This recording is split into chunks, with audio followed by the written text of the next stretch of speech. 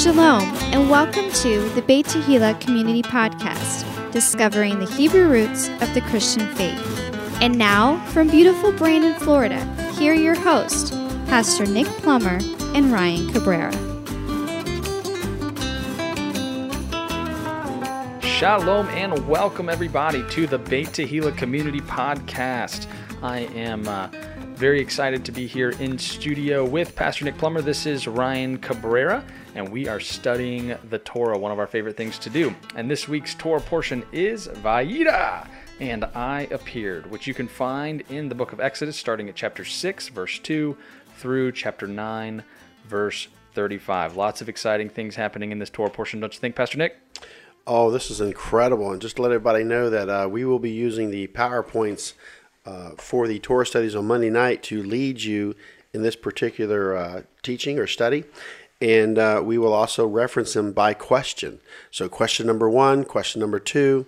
And so what we're going to do is we're going to be following along with that. We took out a lot of the questions out of the PowerPoint just so we can get through the portion. But yeah, we have Vayira and I appeared, and now we are in the book of Exodus. We are really kicking it off with the second portion. And one of the key words found in the book of Exodus is the word deliver. The word deliver. And what I really love about the book of Exodus, it's a book of redemption. A book of redemption. You know, salvation belongs to our God. And that's a gift from God, is salvation. I read that verse this morning. That's right. Salvation is a gift from God. And so as we begin to open up this book of Exodus and even in regard to the second portion of Vayira, which is chapter 6 and verse 2 all the way through chapter 9 and verse 35. Just remember, the book of Exodus is even a picture of our life. It's from groan to glory. From groan to glory. You know, I know a lot of times people will be stuck in a groaning mode. They're groaning all the time, but God wants to bring you to his glory. Amen. So from groan to glory is the story of Exodus. And so question number 1, by what name did God appear to Abraham, Isaac, and Jacob? That would be El Shaddai, the Almighty God.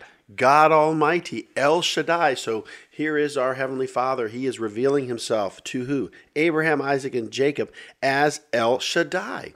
Okay, but what's very interesting is that we have question number 2. What name of God was not revealed to Abraham, Isaac, and Jacob? This would be the Yod-Heh-Vav-Heh, the Tetragrammaton. That's right, Yod-Heh-Vav-Heh. Some would say Jehovah, but there's no J in the Hebrew alphabet. But once again, Yod-Heh-Vav-Heh.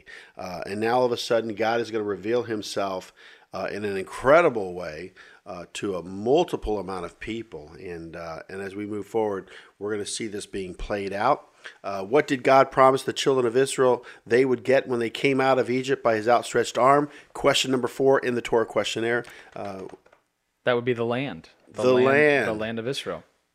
So if we think about this, can we reflect on the book of Genesis and our great patriarch Abraham? What was the first thing that God promised Abraham he would give him or lead him to? The land. The land. And so once again, the Bible, the people, and the land are all synonymous. They all go together.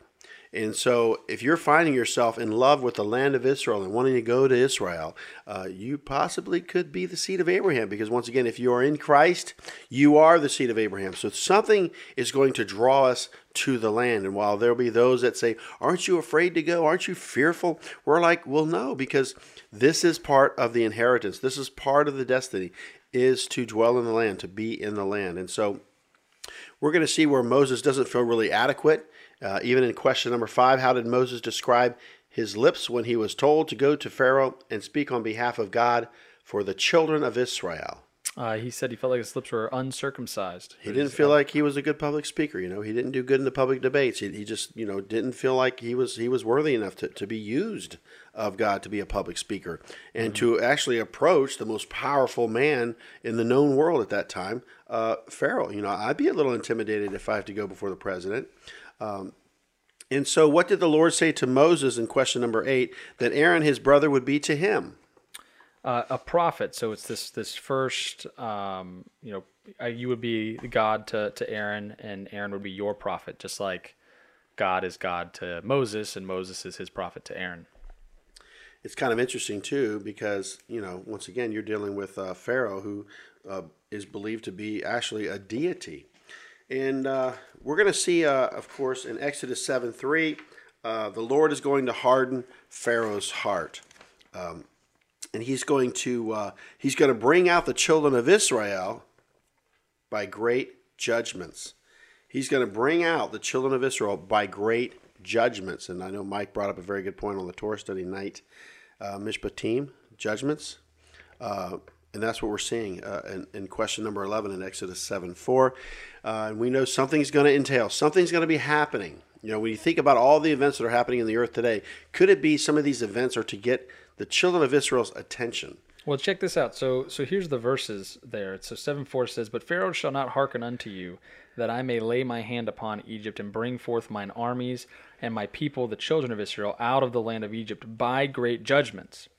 And the Egyptians shall know that I am the Lord. I am the Yod-Heh-Vav-Heh, when I stretch forth mine hand upon Egypt and bring out the children of Israel from among them." And so this, we had Zach Waller for our Torah study last night as a special guest, and he brought out a good point about this Yod-Heh-Vav-Heh versus the name El Shaddai. As one is that, I have faith to believe that God is the one God. He's the Almighty God. But then the Yod-Heh-Vav-Heh is where God comes in and manifests himself and removes any doubt that anybody has that he is God, that he's the King of Kings and the Lord of Lords. And so here it's saying that, and the Egyptians shall know that I am the Yod-Heh-Vav-Heh, when I stretch forth mine hand upon Egypt and bring out the children of Israel from among them. And that was a great point that he brought out that, I'd never necessarily heard it put exactly that way. I'd heard the concept maybe, but not heard it articulated that way. So I thought that was good. It's interesting to me, Ryan, is the Lord is pursuing us. Amen. He's coming to me and telling me things and showing me things. And I just simply heed the call. And so we're going to also see a very interesting verse in Exodus 7:7. It gives the ages of both Moses and Aaron. And what were their ages? It says, "And Moses was 80 years old, and Aaron 83 years old, when they spake unto Pharaoh." So it was 80. Moses was 80, and Aaron was 83.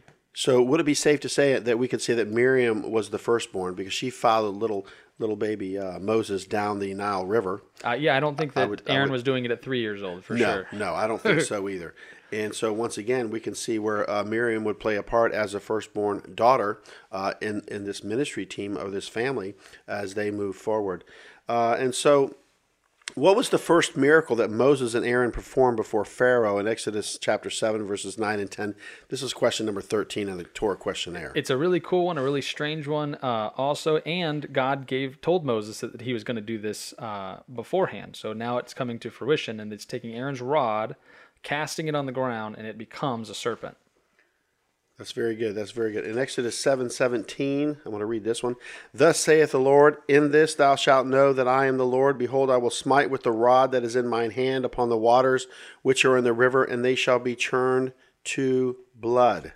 Once again, now, smite the river, and it shall be churned into blood. Here is the first judgment, or the first miracle, whatever you want to say. Now, plague. If we look at the current times that we're living in, we know that there is a Holy Spirit. There is the Holy Spirit. There's only one Holy Spirit, and then there's all these other spirits. So this is where we've got to be cautious in the times in which we live. But in question number 20, in Exodus 7:22, did the magicians of Egypt do the same as Moses and Aaron by turning water into blood? Yeah, they sure did. And they did. And so right now, we could safely say that we are living in a culture that is full of the occult. Full of the occult. And I want to remind everyone that in the occult, there is no atonement. There's no forgiveness in the occult. There's no needing to ask for forgiveness if you're involved in the occult. There's no atonement. No, it's that whole idea of do as thou will, right? Right. It's my will be done, actually, not God's will be done. Aleister Crowley, but that's one of his mottos, do what thou wilt. It's your thing, do what you want to do. It's interesting, Nike, just do it. But I think that we need to be cautious because we know that the paranormal is very real, but the Holy Spirit is more powerful than the occult. We don't have time to get into it, but the parallels that I would see in here also play out in the book of Acts. you're going to see where the Holy Spirit literally pushes out the occult. It confronts the occult and it shuts it down and casts it out. And I don't have time to get into all that, but you can find some great stories even in the book of Acts in regard to this. So a new chapter is opening up for the children of Israel. And just like even today, in a greater exodus that is happening as he's writing Torah on minds and hearts, or we wouldn't be doing this podcast without that, there's a new chapter happening in the earth today, in our lives, a new awakening, because the revelation of the Torah is relevant for today. And so, Pharaoh's heart was hardened even after the Nile was turned into blood. And once the river was smitten, it was 7 days. A total of 7 days had elapsed. So the river, obviously, all of these communities all live along the river because the river provides water, which is the lifeblood of many communities, or any community. And so he turns it to blood, and so this literally causes a problem from an agriculture perspective, from a drinking water perspective. So if the water's literally turned to blood, so they're digging holes trying to find water and whatnot. So this is a big deal, turning the water That's into it. blood. And so here we go. The next plague, because Pharaoh hardened his heart, is going to be what, Ryan? Frogs. And smite all the borders with frogs. Yep. So frogs are going to come about. And were the magicians of Pharaoh able to perform the same sign in Exodus 8:7? Yeah, they sure were. And you know what? Paul Jones last night made a good point. I'd never thought about this either. The magicians repeated the sign and basically doubled down on the frogs. So like, oh, hey, look, there's frogs all over the place. Oh, we'll just go ahead and double the plague because we're showing you, ha ha, cut your nose off to spite your face. Good point. Out of spite, And of course, in Exodus 8:8 it says, "Then Pharaoh called for Moses and Aaron and said, 'Entreat the Lord, that he may take away the frogs from me and from my people, and I will let the people go, that they may do sacrifice unto the Lord.'" And so he said, enough of the frogs, entreat the Lord, let's get these things out of here. And of course, Moses cried out to remove the frogs. And what happened to Pharaoh's heart? He reneged. He hardened his heart, and he said, I will not let you go. He's hardened his heart. So once again, we have two plagues happening here. We have the Nile turned into blood. We have, of course, frogs. And now we're going to go into this third plague. And what's that third plague going to be? The third plague is going to be lice. So he casts his rod at the dust, or smites the dust of the land. And what did it become? It became lice, and it affected the man and the beast. So not just people were affected by this lice. The people and the animals were both affected by it. So it's pretty serious. If you've ever had your kids dealing with lice, or they go to school and somebody hears there's lice, and they send out letters, and it's this big deal. So imagine in a time where we didn't have the protocols to keep things clean and whatnot as we do now, and imagine that lice breaks out. And so what do you do? What do you do? Oh, I tell you, it's stuck. interesting. Now, could Pharaoh's magicians bring forth lice the same as Aaron's rod in question number 32? Nope, this is the first time they were not able to do it. They were not able to do it. And in Exodus 8:19, here's their response. I love this. Yeah, it is good. Then the magicians said unto Pharaoh, "This is the finger of God." And Pharaoh's heart was hardened, and he hearkened not unto them, as the Lord had said. So now we're down to the Nile into blood, the first one, plague. The second one's the frogs. Now lice.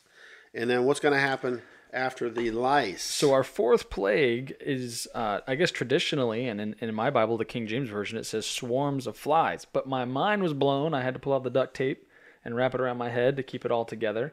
Because last night, I think it was Zach mentioned that many of the sages and the Jewish people have interpreted this because it doesn't actually say flies. It just says swarms. And this word, I guess, in the Hebrew could also mean a stampede of some sort. And so it could have been lions, tigers, and bears, or all types of beasts that were predators coming upon the land of Egypt and stampeding and attacking and causing all sorts of mayhem.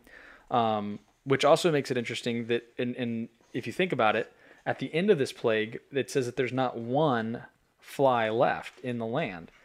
Well, if it's not flies and it's these beasts, it makes a little more sense than to try to say that there's not even one fly left in the whole land of Egypt. And that's among the Jewish sages. That's an interesting thought, a consideration to look at. I'd never heard that before. The judgments and the things that are actually happening. But, this is very interesting. And so we get the swarm of flies. And question number 35 is Exodus 8:22, and it says, "Where was the only place that the flies could not go?" And it says here, "And I will sever in that day the land of Goshen." So the answer to the question is Goshen. It says, "In which my people dwell, that no swarms of flies shall be there, to the end thou mayest know that I am the Lord in the midst of the earth." So this is another way that he's showing beyond a shadow of a doubt that if there's any doubt in your mind that the Almighty God is real and working on behalf of his people, the fact that he affects the whole rest of the land of Egypt and not Goshen is proof. You know, the awesome thing is what he did yesterday, he will do today. He will do tomorrow because he doesn't change. You know, in question number 36 in the Torah questionnaire, and this is Exodus 8:23, what was God going to put between his people and Pharaoh's people? It says the division, and in our answers last night, you put redemption. And in my notes here, that word division has a translation note for ransom. So, I mean, there's a couple different thoughts there that I don't know if we have time to go into all of them, but he says it'll put a division, and that's what he did with the land of Goshen. Absolutely, and in the Hebrew, it's redemption. Yeah. See, Ryan, redemption separates us from those that are not redeemed. This is why we can't judge the world. They're not redeemed. You know, there's a division there. There's a contrast. So there's no flies in the land of Goshen. He makes a clear distinction, a division between those people of the world and those that are his children, his sons and daughters. And I find it very interesting. Even in Exodus 19, it says, "If you will hear his voice, keep his covenant, you shall be above all people." You're getting ahead. I'm just telling you right now. You're getting ahead. So we what have we're a rule. seeing, We don't go ahead. this isn't about a pride thing Yeah. or a position of pride or I'm better than you. Simply stated, the obedient children get the blessing, Ryan. And this is Amen. exactly what we're seeing unfold. And so we move on here because there's a fight against us. We don't battle against flesh and blood. You know, Paul talks about this in Corinthians. He had a door of hope given to him, an opportunity. And the adversary is at the door, Ryan. And because things get a little heated, things get a little tough, and we have an adversary, people will back off. And they'll get a relief in the flesh. But mind you, we want a release in the spirit. Amen. And that's what we're talking about in the restoration of the regathering, the whole house of Israel. You have to be confident to know what you believe and why you believe. And you've got to be able to go and point these sources out for you to be legitimate, you know? Absolutely. Because that's the beauty of it. So once again, we're seeing this, no flies in the land of Goshen. We're seeing a division that God is definitely making a distinction between his people and those that are not his people. And question number 38 is, did Pharaoh agree to let the children of Israel sacrifice to their God? He did, but there's a caveat. He said that they had to do it in the land of Egypt. Oh, you had to stay in the land. Which wasn't going to work out, obviously, because the Egyptians thought that the sacrifice of a cow, right? They had a cow god, hence the golden calf incident, you know, being a remnant or being a residual, you know, leftover from Egypt. But it was an abomination to the people of Egypt, the Egyptians, to sacrifice a cow. And, you know, just to even get out of Egypt, to make distance, you know, Moses says, hey, we need 3 days journey to get out of here. Yeah. And I thought For that was more very, you know, reasons than Egypt one. always represents the world. You always go down to Egypt, but we go up to Jerusalem. Hallelujah. And so did Pharaoh go back on his word about letting the children of Israel go after the plague of flies? Of course he did. He reneged. You know, he's a flip-flopper. He's like a modern-day politician, if you think about it. You know, I'm going to let you go. I'm not going to let you go. I'm going to let you go. No, I'm not going to let Isn't you go. that a song by Queen? I don't know. We will not let you go. Let them go. Oh, you just went on a bunny trail. Sorry. Now, we of course have these plagues, the Nile into blood, blood in the Nile, and we have frogs and lice and flies. These are actually 4 plagues, but what plague was going to follow the swarm of flies in Exodus 9:3? It's disease on beasts, or what they call a very grievous murrain, or a pestilence, that is going to affect I've also heard it called cattle disease, as well, that affects the livestock of the land. And so slowly we're chipping away at everything that is the foundation of a successful agricultural or domesticated society, right? The water, the cattle. You know, we're going to get to the crops here as well in one of the next few plagues. But what happened in the land of Goshen?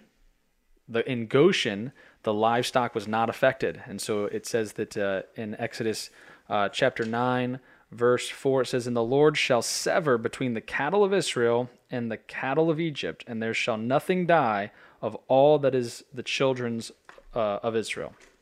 You know, Ryan, ever since I've been in the Torah and just knowing that its teachings and instructions, by taking the Spirit and the word of the Torah, I'm truly blessed. I don't know about you, but I can truly see God's hand upon my family's life, this church's life, that when you do, practice the teachings and instructions, you're going to be blessed. And so we're going to be going into the sixth plague now in Exodus chapter 9, verse 9. When Pharaoh refused to let the children of Israel go, this is question number 45. After the Egyptians' livestock died, what plague came next? Ooh, this is not a good one. This is boils. And if you've ever had a boil, even just one, it is uncomfortable. And they always pop up in the most convenient places, obviously. I'll tell you, I had one on the side of my temple here, and I still have a scar from it. And every time I was just thinking about it today. Oh, yeah, I see that. Yeah, a little scar right there from a boil, from a staph infection. Ooh. And it manifested. And I'll tell you, this come to mind. Job was covered in boils, I believe. He had to deal with that. Oh yeah, and he sure did. It was pretty bad, and so the boils were so bad that who was affected as well in Exodus 9:11. Call 911, Ryan. Exodus 9:11. Question number 48. Exodus 9:11. 911. So this one is kind of funny because it's the answer to the question is the magicians. But think about this. In the beginning, they were able to do the plagues, right? Then they were not able to perform the same things. And now they're even on top of that being affected by these plagues. And that's pretty significant if you ask me, that they're now, not only is God more powerful than them to where he can perform things above and beyond what they can perform through the occult, but he's also doing things that are now affecting them, that they're helpless to even stop from afflicting themselves. Absolutely. And so we have, of course, the plague number 1, Nile into blood. Plague number 2, the frogs. Plague number 3 is the lice. Plague number 4 are flies. Plague number 5 is murrain or pestilence, cattle disease or whatever. And then number 6 plague is boils. Number 7 is hail with fire. Hail with fire. That's right. So question number 49. Good gracious. What was the next plague that was going to come upon all of Egypt if Pharaoh did not let the children of Israel go? Exodus 9:18. A very grievous hail. Yep. And then, of course, if you could read Exodus 9:24. What's going to be mingled with the hail? It says, "So there was hail, and fire mingled with the hail, very grievous, such as there was none like it in all the land of Egypt since it became a nation." And so this would have destroyed a lot of stuff. So, I mean, if you've ever been through a hailstorm, or if you've even seen just videos of hail, just think about a car after hail, and that's made out of metal. Just how much... all the dents. Oh, man, it's crazy. And then to imagine that you've got hail mingled with fire... raining down on Egypt. This would have destroyed their buildings. It would have destroyed their crops, their livestock. I mean, this would have really put the nail in the coffin, so to speak, to the infrastructure of their domestic society, I would say. I mean, I'm thinking about all these natural disasters, Ryan, in the earth today. I had 2 trees go down in my yard, but none of them, of course, took out my home. Thank God. One of them took out the shed in the back, but we're so thankful. But what was the only place in Egypt where there was no hail? Isn't this awesome? So Exodus 9:26, yep. Question number 52 in the Torah questionnaire. It says, "Only the land of Goshen, where the children of Israel were, was there no hail." So they had no flies. They had no murrain disease. Yeah. None of their cattle was affected. Right. And now they're going to have no hail in their land. It's like, chance of showers, but not in Goshen. Yeah, so it looks like from plague number 4 and forward, the land of Goshen was protected. And from 3 forward, the magicians were not able to perform the same miracles or the same So there are the signs. 7 plagues. And, of course, Exodus 9:27 says, "And Pharaoh sent and called for Moses and Aaron and said unto them, I have sinned this time. The Lord is righteous, and I and my people are wicked." Ooh. But he wasn't sincere, and we're gonna see this.